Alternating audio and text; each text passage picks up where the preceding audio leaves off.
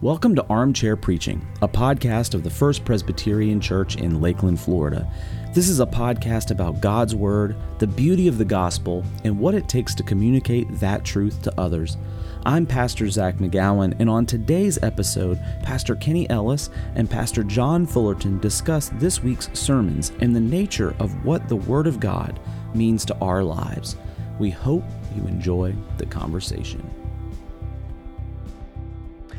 All right, well, welcome to another edition of Armchair Preaching. I think we're 8 or 9 episodes in at this time, and normally your host is Pastor Zach, but he is in England working on a class for his doctoral studies, and already had posted several things on Facebook. Looks like he's having a great time visiting some of the historic sites of C.S. Lewis and doing some class work, and so anyways, we'll miss him being here today, but yes, we will. We have me and Dr. John, Pastor John, with us today. Good to be back here for round 2 of Armchair Preaching. Yep, absolutely. So, John, I know one of the things that we thought we'd talk about, we'd kind of hit on this maybe in one of the first episodes, but I think it'd be great to circle back around and talk about it because now we have some fresh eyes with you being relatively new here, and just talk a little bit about the differences between the 3 services that we have. I think it's pretty unique to have 3 pretty distinctly unique services under the same roof, and to all be kind of in a mainline Presbyterian church. And but they're all very different. They all kind of attract certain types of people to each one of them. Anyways, but I thought we'd talk a little bit about what your experience has been since you've come. What have you observed? What do you appreciate about the differences and that sort of thing? Well, just so let's just talk about what the 3 are. If somebody's joining us doesn't maybe know that much about it, we have an 8:15 service that is a traditional music and hymns and things like that, traditional order of service. But at that service, there is communion that is served every week. So it's a really neat element of that service to have communion served every week. And then the thing that is taking some time for me to get used to is the fact that there is a contemporary music style of music that is a part of the Vine service here, and then a more traditional style of worship that are happening simultaneously. Yeah, that's pretty unique. That is unique. Where I came from, if you were the preacher of the day, you were the preacher of the day, and literally I would go from coming in blue jeans and preaching the first service. I'd go change clothes in the back and then put on the tie and the robe and all this, and then I'd go out and do the traditional service. So getting used to having 2 preachers on every week is a different thing as well. But I like it, and I like the fact that and I know we're going to get to this in a little while. I like the fact that you and I, or whoever the 2 preachers are, can not only have some conversations beforehand about the text of the day and whatnot, but I can also, as we've done, listened to each other's messages, can also say, "Oh, that's pretty cool what he did with that." No, I didn't think about that, or I wasn't going there with that. I think that's pretty cool to have that. Yep. But stylistically is one thing. Appeal, who goes to what and why do they go to that? It'd be interesting over the years as I get to know the people, to ask them questions like, why do you go to the 8:15 service? And I have the feeling there'll be a number of motivations behind that. I know this past Sunday, a group of us stayed up late watching the Florida play Kentucky, and so we were. So I addressed them as my fellow early risers. Yeah. So there's a group of people who are early risers, and then fellow Gators who stayed up watching that game. So I suspect that there's a good group of people who come to that service because it's early. Yeah. And when they're done, they can do a class or they can go home or whatever they're going to do. I suspect that others will come because they like the communion elements to it. So there's just everybody likes that vibe created there. But then obviously our bigger services in this church are the two 10:30 services, and I guess my impressions are they're kind of consistent with my own experiences of the people who like the one and people who like the other. The 10:30 vibe. Having the communion every week is the unique thing, I think, for that 8:15. Yeah. And I like that too.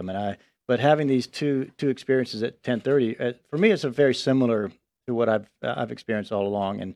And I had people who said, I only want to be around drums and guitars and lights and screens and things like that. And I just really can't find my sort of that worship voice, the thing that lets something come out of me to express my love for God when I'm doing that with hymns. Mm-hmm. And then 10 minutes later, I may be having a conversation with somebody saying, I just don't get all that banging those drums and playing those guitars. I just can't find it in me to express my love for God and have that sense of the majesty of God in that. So those feel more like something I have had, more time with, and they feel, it's very, very consistent with what I've heard through the years. That some people love them, some people don't like them. But. Well, and I think what's important and what's been interesting to watch here at FPC is that when Vine was first introduced, there were quite a few people who were either ranged from skeptical to even averse to a more modern contemporary style of worship. And the conversations sounded more like it's not appropriate, or that's not really worship, or that's not really Presbyterian worship. And so it's been neat to me to see over the years as God has enabled the majority of people at our church now to just see it as it's a personal preference thing. Mm-hmm. It's not that any of the worship services are more biblical or more theologically accurate or more Presbyterian. They're all three very appropriate expressions of Presbyterian, God-centered, Bible-centered worship. They're just different. And so I think now people are able to say, you know what, I don't really want to go to Vine. It doesn't, like you said, it doesn't give me the voice of worship that I want. But I'm thrilled that it exists, and I'm so glad that there are people who connect there, and vice versa. We want the same thing for a Vine attender to say, the traditional service really isn't my thing, but I'm so glad that it exists, and I'm so glad for some people that that's a very appropriate expression of worship. And I think we've gotten there, which I think is a testament that God's faithfully matured us as a community to be able to respect all those. So anyways, it is unique. But I think most people see it as a real advantage of our ministry that we have those three options. I think I said something about this last week. That's a unique offering to a community around us to say that if it's not if this is not your thing, your thing might be happening simultaneously in another room right now, and not every church can do that. Not every if you get one of the big box churches that are doing nothing but the full-on, worship, contemporary worship style, and ask them to try and get some more deep-rooted into the history of the Christian practices and liturgy and things like that. They're just not going to be able to do what we can do quite naturally here. Yep. So that's an advantage. And I think a lot of times we've apologized for that in some settings. We've apologized for people who are coming in from those sort of contemporary traditions and saying, almost apologizing for it. I don't feel that way. I feel like it's one of the great strengths of our tradition. In fact, it's one of the things on my mind is that how do we leverage all that we have here to connect with people who we know that's going to help them express their worship with the Lord, because we got a lot that we offer. This church has a lot to offer this community. Yeah, and those three services give us a broad appeal to more people. Yeah. Who come from various backgrounds. So you're right. If you look at it even from a mission or a evangelistic standpoint, I know worship is primarily for the believer, but I think that worship also can be a way that God attracts unbelievers, and having the different services gives lots of options relationally as you meet neighbors and friends, getting a sense of what do you think would really connect with them. And I think what's been interesting is to watch people who, as they invite a friend who would more likely connect with a Vine style of worship, but the person who's inviting them is more of a traditional person.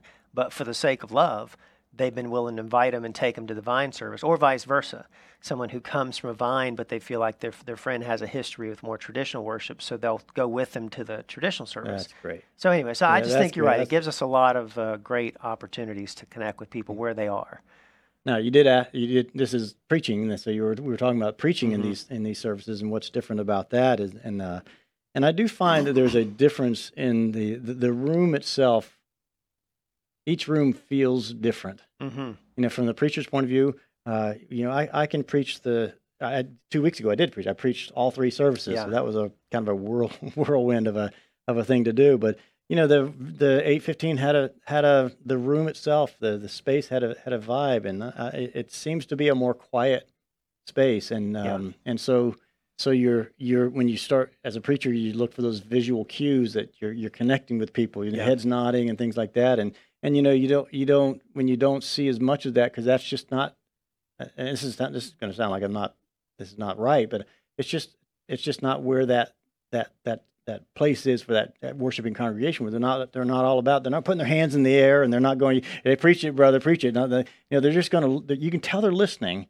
Yeah. But it creates there's a certain connection that is different. Yeah. When you're sitting in a Vine service, when they are, I don't know.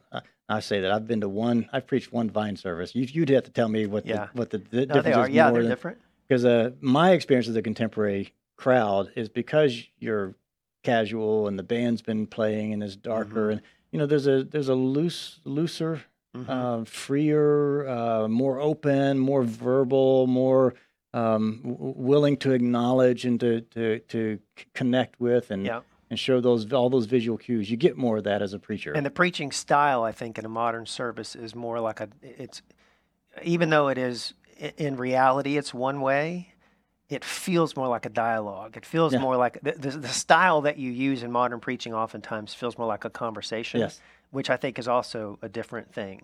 Not right or wrong, it's just different. And I have found that what was interesting to me, because it did feel like that conversation.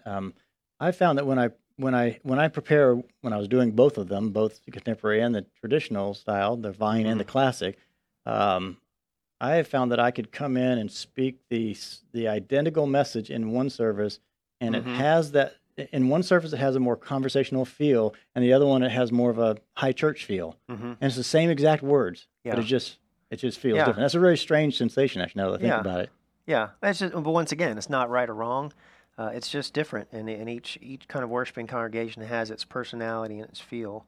So that's an interesting observation. But as a kid who grew up on classic music, or grew up on classic rock music, and was a band geek, and grew up Roman Catholic, so I had liturgy, I had classical music, and I had rock and roll music. Yeah, I found myself, and I know I'm talking about music there. I found myself, and liturgy. I find myself just as at home in liturgy and hymns and classic music as I am sitting in. And I sing in the choir regularly, but I also for a long time I played in the band as well. Yeah. So I love being in both places because I feel at home in both places. Well, you're perfectly suited to be our new pastor, and that works out well. I think so. And I love it all too. Yeah. So we should talk about Sunday. Kick off this new series. How did it go? I think it went well. I'm excited about the series. I think it's going to be neat. I think people who've been raised in church are probably somewhat familiar with Hebrews 11 and just that idea of the hall of faith and that sort of thing. For people who are not from any kind of church background, I think it's a cool way for them to see the sweep of Old Testament history, but it's from a place in the New Testament. So I think that's going to be it's going to be a neat series. And so it was a lot of fun to kick it off, and I felt people are really excited about where we're headed. Yeah, and we talked briefly about the fact that when you start a new series, like we both did this week, there's a certain amount of real estate in your preaching moment that is dedicated to setting up the series. Yeah. So what were you thinking about when you were setting up the series? Well, that's always the trick. Is so we wanted to get to Abel because he was the first of the faith stories that we wanted to talk about. But you had to start with the book of Hebrews. You had to start with, what's the big idea? What is it we're supposed to be taken away from? And introduce the whole series. And so to me, that's always a challenge because I love that. I love the stories behind the letters or the books of the Bible. So I'm always feel that tension between, I want to talk about Hebrews and who wrote it and who was he writing to and set the scene. But I also wanted to get to Abel, and so I found myself feeling like I just had to compromise a little bit on the backdrop of Hebrews 11 and that sort of thing to get to Abel. And it just feels like you're just cramming a lot in. And so sometimes I wonder if it's too much. And so I kind of felt that way Sunday. I thought, well, I listened to you on Sunday, and you did not feel like you were cramming a bunch of things in. It felt very smooth and connected. Well, and I was good. listening to your message. So, Well, good. but I know what you're saying is that you have to spend a certain amount of time saying, this is the book of Hebrews. This is, and I like how you began too with the, you started with Hebrews 12. Yeah. And you backed up to let that show how Hebrews 11 builds to Hebrews 12. Yeah. Yeah, where you started with the big idea of legacy, which I think was probably more of a direct connection than the idea of who's cheering for you kind of a thing. I thought that was a cool way to look at it, that each of these faith heroes, in some ways, the reason they ended up in Hebrews 11 is because they had some kind of a legacy. In this case, it was a legacy of faith. But I thought that was something everybody could easily relate to, is wanting their life to matter for the right things when everything's said and done. So isn't it interesting that in Hebrews 11 that of all of the people that could have been named in a Hall of Fame list, and there's some that were named outright, and there was a handful of them that were referenced. You know from what they were saying that this is what it was that they're roughly talking about, who they're talking about. Isn't it interesting that they chose that list? That's going to be interesting to see as we go forward. Why this list? Yeah. I know we're only doing 8 of them, but why this list? Why didn't we include Josiah or somebody like that? Well, especially and so it's not only who didn't they include, but when you look at some of the ones they did include, you think of like even Abel. Abel and Enoch, both these first two are there's just such scant material on them, and it doesn't just jump off the page at you as to why they are heroes of faith. Lots of speculation about what it meant, So I think that's also interesting, and I think that's part of the fun is why did he include them, and trying to go back then and kind of dig that out and think about that. I think it's kind of cool, but it's also I'm glad because you mapped out the series, and I think it's neat that you decided to focus on some lesser known characters as opposed to just cherry picking the ones that everybody would know. And I think out of the 8, I think one is going to be more of on a different level. It's one, and Moses is going to be on the list. Mm-hmm. But Abraham, Isaac, and Jacob are not on the list. Sarah's not on the list. So I wanted to pick something that people didn't really know as much about. Yeah. Now we did something different in the classic service that you're going to be introducing in the Vine service this week, and so I want to talk about that for just a moment there, because we're looking at these characters. I thought it would be interesting to actually meet the character, so that you meet them through the preached word, right? We talk about them, but we did a first-person narrative this week, and had a person, one of the new elders of the church, actually stood up and actually became Abel and gave a little monologue as if he were Abel, and then Dan Gordon did a great job here, where while he's giving his soliloquy, the choir starts singing hymn, and the background is like, "What wondrous love is this?" They're singing that, humming that, and then cool. when the soliloquy was done, they sang one of the verses from that, and then hummed again, and that was a setup in that. But it really kind of created a dramatic effect. And again, we're trying to introduce people to these characters. What is it about their faith that made them so special? And so I thought it'd be really interesting to actually meet them. Now, we're going to do it in both services this weekend with Enoch.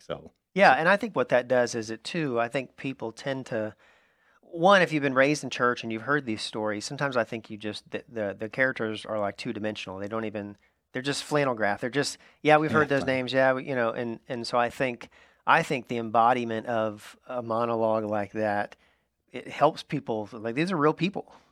And I can try to imagine, what if Enoch was standing right here? And so I think that's kind of going to be neat. I think that'll be the benefit of having the monologues in the services, helping people connect with the reality of who they were. One of the things that you did was you knocked out the 3 possibilities of why Abel was venerated for his faith. I like that. I mean, when I did it, I just said, people said it's because of the blood sacrifice, and that ain't it. He said it just sort of declared it and moved on. But you sort of unpacked that for people. That was I thought it was very helpful this week. Yeah, and partly for me, honestly, I'd never preached on Abel, so it was a cool challenge all week long to be in the text and think through that and reading all the commentaries. And I found myself through the week like, I wonder if it was that, or I wonder if it was that, and then I could hear different cases made for it. So maybe that was just part of my own processing, I thought, I wonder if other people are going to ask those questions or wonder why it wasn't that. So, yeah, but once again, it's kind of like, a decision to do that meant that I had to decide not to include something else. There's lots of stuff, as you know, that stays on the cutting room floor that doesn't make it into the sermon. Mm-hmm. And so there's always this choice of, well, if I cover those three in more detail, it means I'm not going to have time to do something else. So it's constantly making choices about that. But I heard from a few people already who just said that they'd never really thought about why and what the options might be. And so it was good to at least have categories for how to think that through. And I had a conversation with someone Sunday night, and it was something. It was out of the book of Genesis, and what was something about the Abel and the life of Abel, and I made the comment then. I said, sometimes if you go into the first 6 chapters of the book of Genesis, when you start speaking into those chapters, more often than not, you're going to raise more questions than you answer. Some of the things on the cutting room floor, I could talk about this or I could talk about that. Just there's so much that doesn't get said. Yeah. And so much even what does get said that triggers other questions in people's mind. And I think that's part of the beauty of the preaching moment. Yeah. Is that we talked about this last week? Is that we're speaking something. Yeah.